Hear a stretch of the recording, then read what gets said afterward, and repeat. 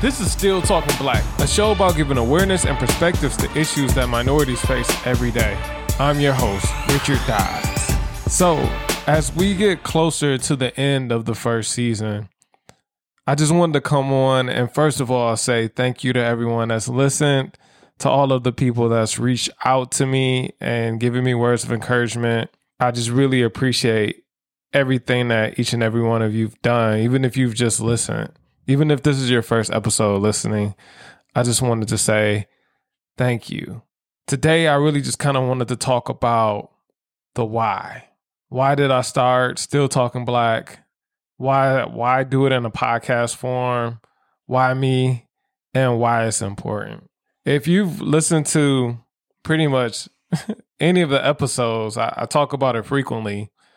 The day that I felt like things needed to change was when George Floyd was murdered.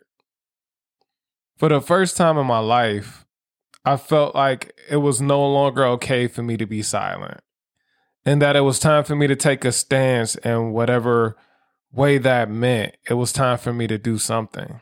The thing I decided to do was to use my voice.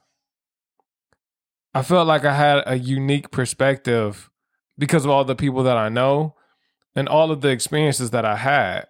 It all started with a speech. Is it because I'm black? If you listen to the first episode, I say the whole speech, or if you look on social media, it's there. But the breakdown of the speech is, it used to be funny when I was out with my friends that weren't black. When things would happen, I would joke and say, oh, is it because I'm black? And it was just a big punchline and we would all laugh. And the world got to a point where it was no longer funny to laugh at that question, because that question went from being a joke and a hypothetical to being something that was seriously the case sometimes.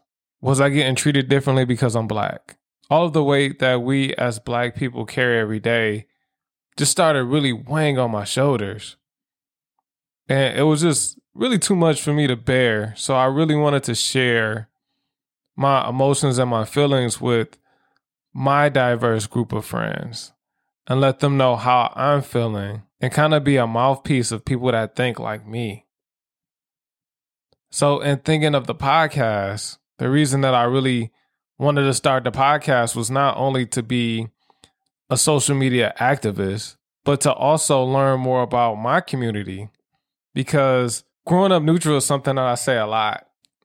It's not that I didn't know that things were going on in the world, but I think a lot of times we get complicit in things that are going on around the world that don't affect us directly. If our world is good, then everybody else's world must be good. As we know, that is not the case. While planning Still Talking Black, I was on a friend of mine's podcast, Not Your Enemy Speak Out session, with Shannon Reynolds and Jared L. White. And I had the opportunity to speak. And one of the things that they ask is, from a creative standpoint, how has the world and its current state been on my mental, more or less? They said it a lot more eloquently than I just did.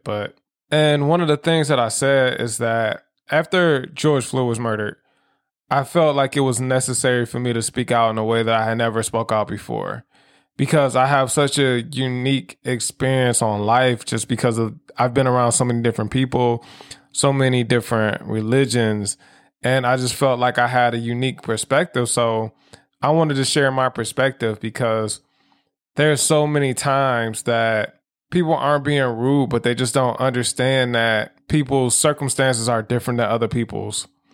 The example that I gave is that as a black person, we carry all kinds of weight.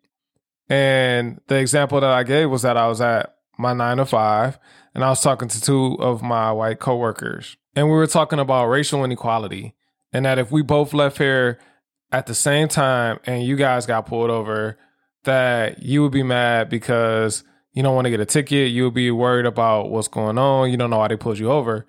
I said, on the other hand, the weight that I carry as a black man is that I have to worry whether or not I'm going to end up on a hashtag or a t-shirt. And the looks on their faces showed me that that's a perspective that they had never had to deal with. And that was just something that they were ignorant to, just because it really didn't affect them. It really wasn't a reason for them to have to think about that. But when I put them in a perspective of where I come from and what I have to endure just from my skin being melanated, it gave them a whole new insight on what a lot of us as Black people have to go through on a daily basis. A lot of times we don't understand issues unless they affect us. So I have a perspective that my non-Black friends don't have. And I felt like it was my duty to share that perspective with other people and help them to at least see and also learn more about my community and start intelligent conversations that hopefully can lead to something more. That was the beginning and the middle of Still Talking Black. After that podcast, I finally got myself together because I really dragged my feet on this. I can remember just releasing the first speech as because I'm Black. It was so much worry that I had just because when you put your words out, you're making yourself so vulnerable. And I didn't know how people was going to take it. And I didn't know how much of myself to share. So being on their podcast really reinvigorated me to continue on the mission, on the purpose that I feel like the calling that I've been called to is to do this podcast. So from some of the people that I hear from, I see that purpose is paying off. And like I said, I really appreciate hearing from everybody. The reason why I chose the podcast medium was one, because it is something that I had already started doing. I had found some success in another podcast that I had done previous to starting this one.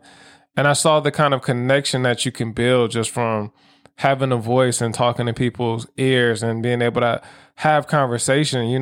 Usually, I get on a mic and it's a one-way conversation, but I have so many conversations based off of the stuff that I say with my guests and with my friends and with fans of the show, that it just opens up wonderful dialogue. And I feel like podcast is an emerging media, and it's excellent to be able to have a whole show that I can produce myself, that I can edit myself.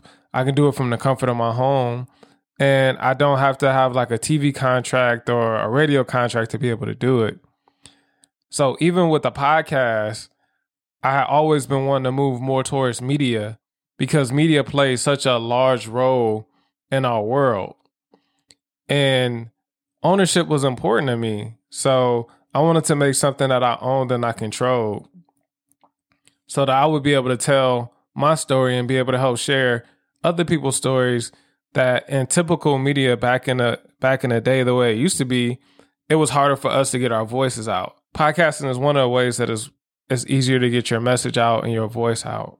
For me, this has never been easy. This is never where I thought I would be, sitting and talking about social justice issues. For so long, to be honest, I was really content with just sitting back and focusing on my immediate world and knowing that injustices and other things were happening, but thinking that things were going to get better, especially after Barack Obama was elected president of the United States. I was like, oh, wow, things have changed so much. We have a Black man as a president. But so much has changed since those days. And maybe that was the beginning of the end. And that's how we found ourselves here. It got to the point where you couldn't be silent anymore. And now we're at the point where it's not even enough to talk about it. We're getting to the point where action is needed, just because there is so much injustice in this world. And if we're quiet, nothing will change. There's way more that I really want to be able to do in the future, but this is my first step. And hopefully it invigorates other people to join me in trying to make this world a better place for all people. I was listening to something the other day, and I actually think it came from Waka Flocka Flame, the rapper. And it was crazy. He said that black and white only exist in America. And he says when he travels the world, he could be with his Jewish friend, his Hispanic friend, and his black friends. And when he's overseas, they're not calling him black, and they're not calling his Jewish friend Jewish or white or any of those things. All of them are just American to other people. So he said it's crazy that when we leave the country, they see us as Americans, but in our own country, we're so divided. A lot of people think that the issues that are happening in the Black community is a Black community thing, but it really is a people thing. And all of us need to come together in order to fix this thing. That means it is happening inside of our community, but it's also happening with allies outside of our community.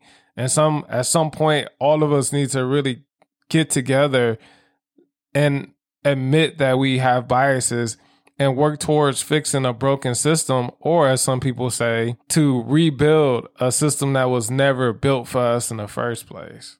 It's so important to be able to get other people's voices and be able to hear other people's opinions. It means so much to me, the people that I get to talk to on a weekly and bi-weekly basis, just because it's so much that I learn, and I feel so much growth comes from intelligent conversation. I hope that the things that I bring and I present to you, the listener, is really valuable, and that you find value and meaning, and that it helps you grow in some way. Because I can truly say that I've grown a lot. And even when I've tried to run away from this calling that I've had to do this, I never quite feel comfortable until I'm back at it. And even when I'm trying not to talk about stuff from the show, I always find myself sitting and talking about social justice wherever I go. So this is something that's become a bigger and bigger part of my life. So with all of that said, I still have some big shows that I'm working on for the conclusion of season 1. And I have some good stuff that is coming soon. I cannot wait to share it with you. But for right now, that's all that I have. If you like the show, please be sure to rate it on whatever podcasting app that you use. And if you find value in it, please share it with someone else that you think will find value in it as well. So again, I would like to thank everyone for listening. Still Talking Black is a Crown Culture LLC production. It's produced by me, Richard Dawes, and our theme music was created by the DJ Blue. You can find the show on Instagram and Facebook at Still Talking Black. And you can find my personal account at Dawesism, and that's DODDSISM. If you are so inclined, you can find out even more information about Still Talking Black at stilltalkingblack.com. But until next time, keep talking.